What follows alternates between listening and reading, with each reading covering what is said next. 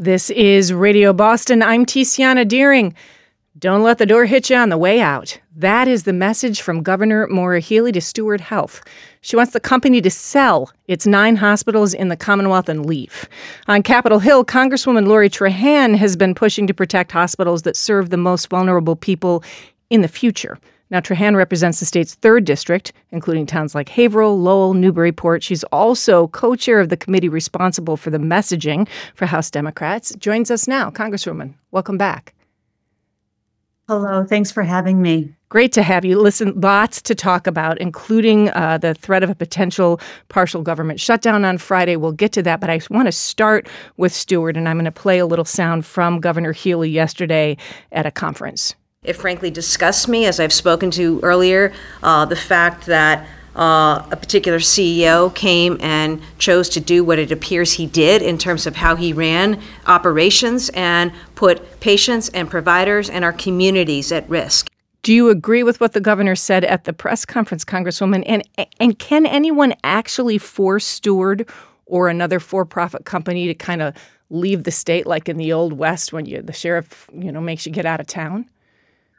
Well, I absolutely agree with the stance of the administration and Governor Healey. And look, she has to take this tough stance. I represent communities that rely on 3 of Steward's 9 hospitals, and we owe it to those communities to make sure that they continue to have their healthcare access. Look, I've been sounding the alarm in Washington on this for-profit healthcare model and how broken it is. It puts profits over patients and providers, and they've got to go. It's my hope that a nonprofit system can take over the hospitals owned by Steward because they have a proven track record of, putting those patients, those communities front and center of those healthcare decisions. Is there a constituent that sticks in your mind? Have you heard from someone in your district who's got a particular healthcare need or a particular healthcare worry that makes them vulnerable based on what's happening with Steward? Yes. Well, I think, as anything, when this plays out in the headlines, it gives people pause. Going to their hospital, making sure that safety is paramount. We've talked to patients in Methuen. We've talked to doctors who have sounded the alarm on, watching equipment not being available, supplies not being at the ready. So yes, this is a community that relies on these hospitals. They've had their babies there. They go there for, their emergency medicine, and they just want assurance that they're going to be able to have that health system stabilized and safe and reliable for them to go to. Part of what it seems has made Governor Healey most angry in the last few days is the fact that Steward didn't give her all the information she asked for by a deadline last Friday afternoon. And in particular, it sounds like she believes that Steward cannot produce audited financial statements for 2022. I am mindful that you signed on to 2 letters from our delegation asking for financial information from Steward. Deadline's tomorrow. Have you gotten what you asked for? Are you satisfied with the quality? So you too have wanted these financials. What are you seeing? That's right. We're not getting it, just like the administration isn't getting it. It's been like pulling teeth trying to get even the most basic information. And that just adds to the frustration and the lack of confidence that Steward is going to do the right thing. And so I do think that the administration is being, tough because they're putting the residents of Massachusetts and the patients of these hospitals first. And that's exactly that's exactly how we need to lead here. You've co-sponsored this Reinforcing Essential Health Systems for Communities Act. Now, obviously, it's more complicated than this, but in a nutshell, more federal funding and support to safety net community hospitals. Is there wide bipartisan support for this? And if there is, in this Congress, can it get passed? Well, I do. So we just introduced the legislation last week. And it is because these are essential hospitals, right? There is no plan B if Lowell General or Lawrence General has to cut back on their services or, God forbid, worse. And so we need to recognize that as we fund these hospital systems, that we have to make sure that they're stable, that they can offer the services that communities, and often these are underserved communities, that they need.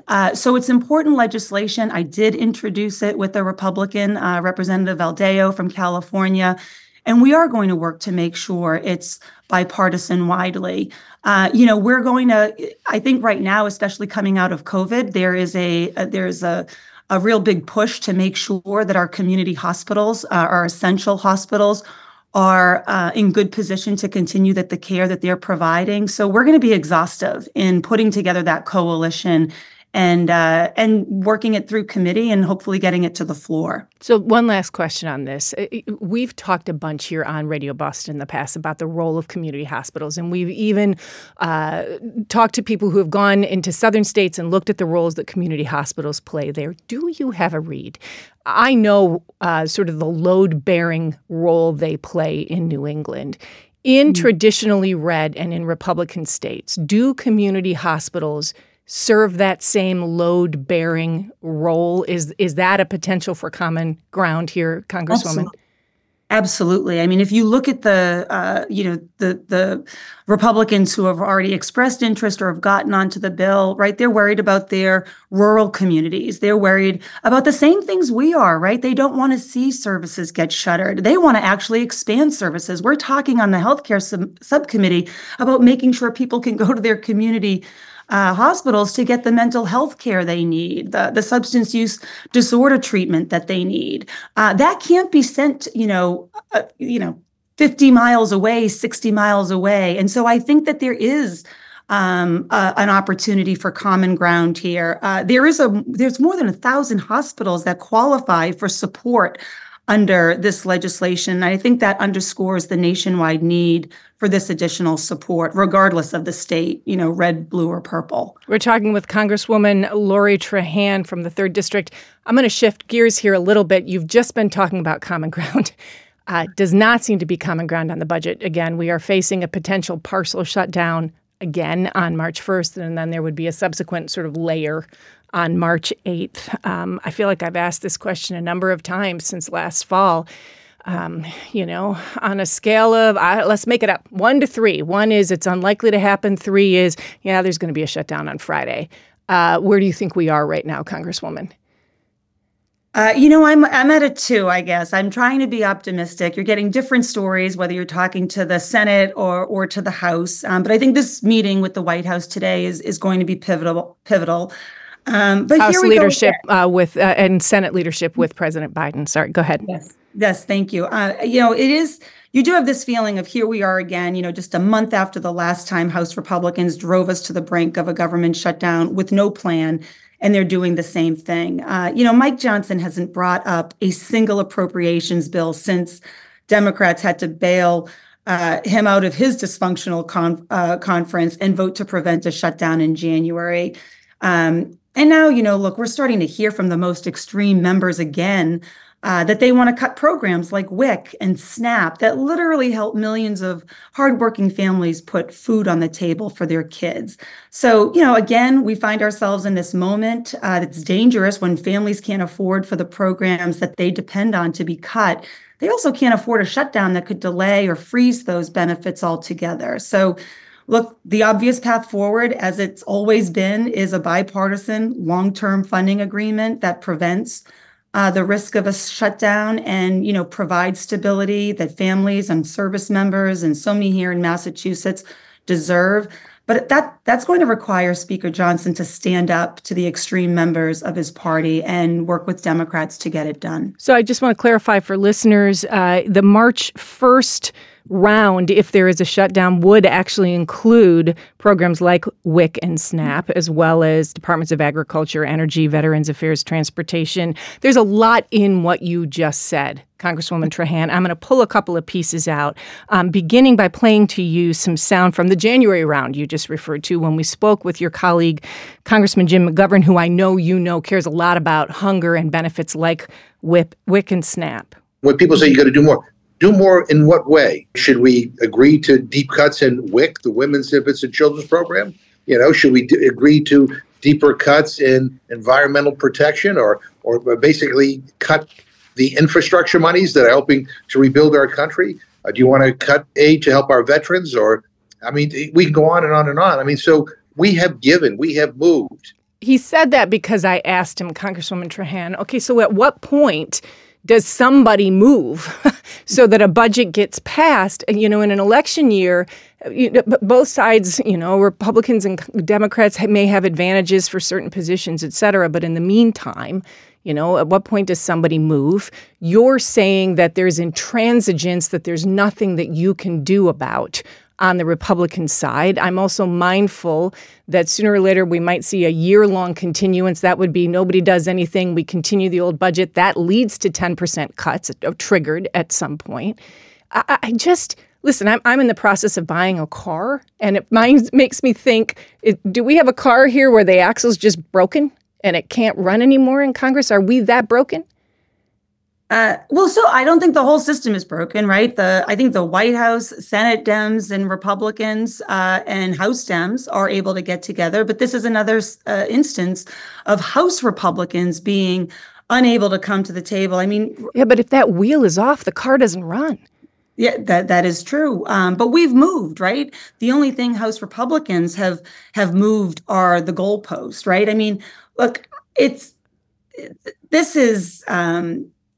the stakes here are, if a resolution isn't reached by Friday night at midnight, a significant portion of the federal government is going to shut down. And you named transportation, veteran affairs, housing and urban development, even the FDA. But those consequences of that grow worse by the day. Thousands of workers here in Massachusetts will be furloughed. Veterans could have access to their VA benefits delayed. Air traffic controllers could be asked once again to go to work without pay. As if that's not bad enough, the rest of the government is slated to run out of funding just a week later. So it'll get worse. And so I do think that House Republicans have to contend with the fact, one, this is entirely preventable. Speaker Johnson has to be willing to put the country over his extreme wing of the conference and work with Democrats, as the Senate has, as the president has been willing to work so many times. And he could get it passed if he would allow for it to be passed without a majority of Republicans, correct? That's absolutely true. Same with the funding for Ukraine and our national security package. If he put that vote that passed the Senate on the floor tomorrow, it would pass overwhelmingly. And then he'd lose the speakership. And then who comes next? It just feels like it just would get harder and harder to then find the next person in the House on the GOP side to work with. It really, I'm not even sure how you answer this question to me, but boy, it just seems like a doom spiral until after the November election, Congresswoman. Look, I think at some point Republicans are going to have to reckon with that. But at the end of the day, these are really important decisions with implications nationally and globally. And you have to put your country over party on these decisions. I can't even begin to emphasize the stakes right now of us not passing the national security package, us not, passing a funding package and averting a government shutdown. Really, one person's, quest to continue as speaker and not bring something to the floor that the majority of members in the people's house are going to vote for. Is that what our, system of government has come to? Look, we should avert a shutdown by passing a funding solution that takes a shutdown off the table between now and the election, because I just don't believe that people think that this is how governance should work. We're with Congresswoman Lori Trahan. I'd like to keep you a little longer if I can. Absolutely. Great. So I'm going to shift to a subject that I know is deeply personal for you, Congresswoman, and you have spoken about how it is personal for you. And I want to acknowledge that because I'm actually going to ask you about the messaging around it. And I didn't want to be disrespectful about the fact that it's also personal for you, but you're responsible for messaging for the Democratic House.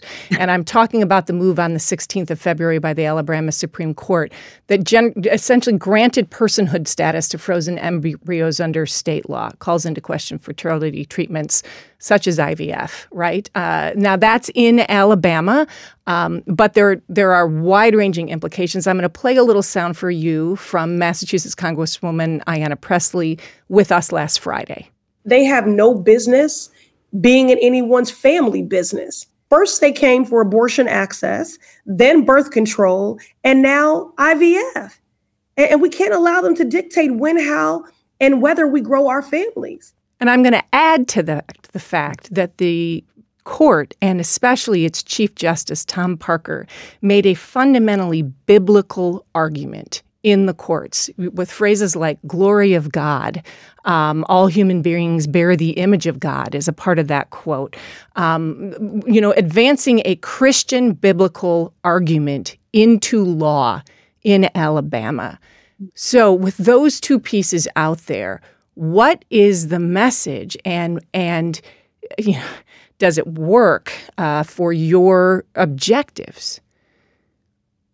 Well, look, I'll start by saying that the Alabama Supreme Court's ruling that the state's extreme Republican abortion ban could lead to charges against women and providers going through IVF is disastrous for women in Alabama. And it's heartbreaking to imagine the families who have gone through every possible fertility treatment available before turning to IVF and then having that option ripped away from them. I mean, it's a pain that I cannot imagine.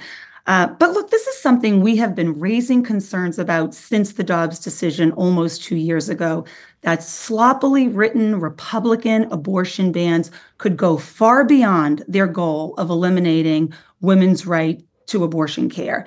And we're now seeing that become a reality in Alabama, with other states possibly following close behind. And Republicans are scrambling right now. I mean, for years, they've catered to the demands of extreme anti-abortion organizations that have pushed to go far beyond overturning Roe v. Wade, including by targeting mifepristone, banning contraception, and eliminating IVF. And mifepristone is abortion medication.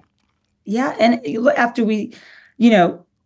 after last week's ruling in Alabama, Republicans are uncomfortable with the positions they themselves have taken because of how unpopular they are with the American people. And now they're going to try to backtrack and say they support IVF, or worse, pretend that they're surprised or appalled by the decision in Alabama when we've been sounding the alarm about these consequences since the Dobbs decision was rendered. So you don't think that your Republican colleagues in the House were taken by surprise by this? You think that's fake?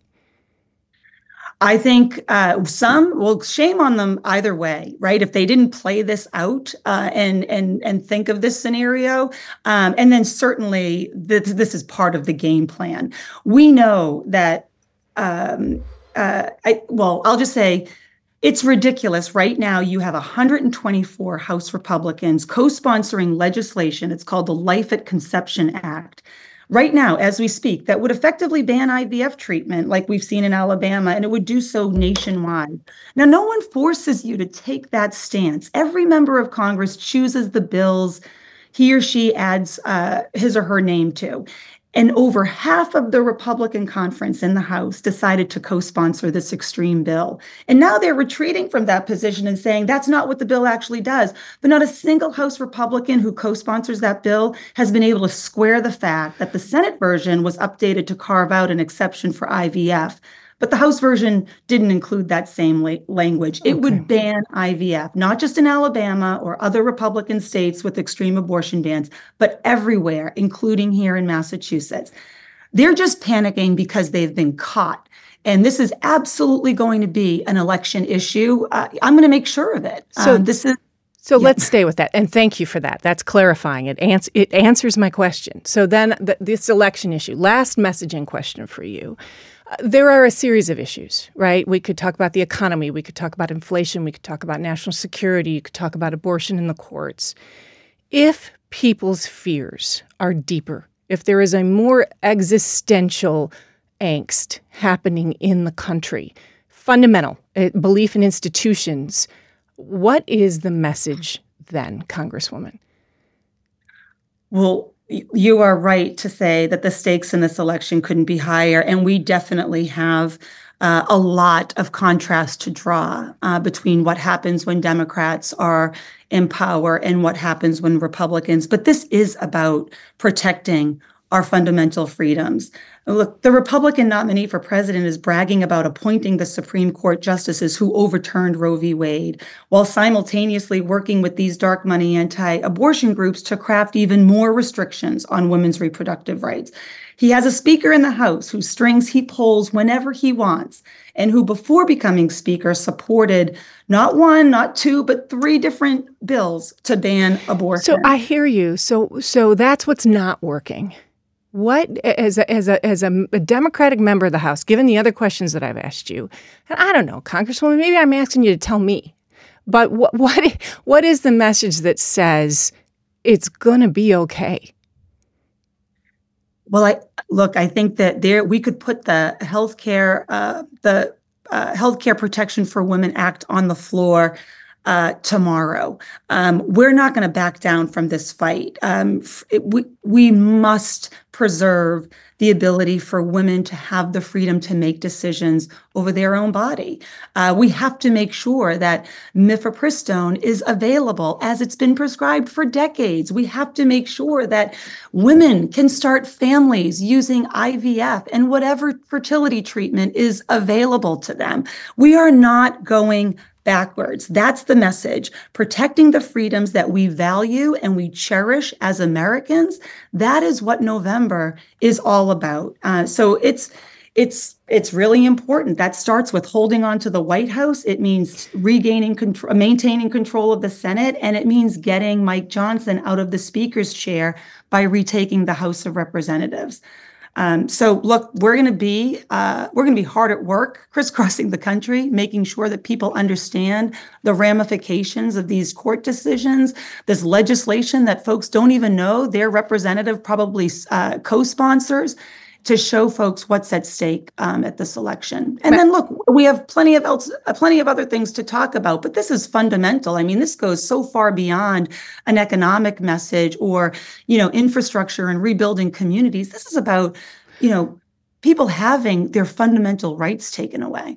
Massachusetts Congresswoman Lori Trahan represents the state's 3rd. Congresswoman, thank you so much for the time. Thank you.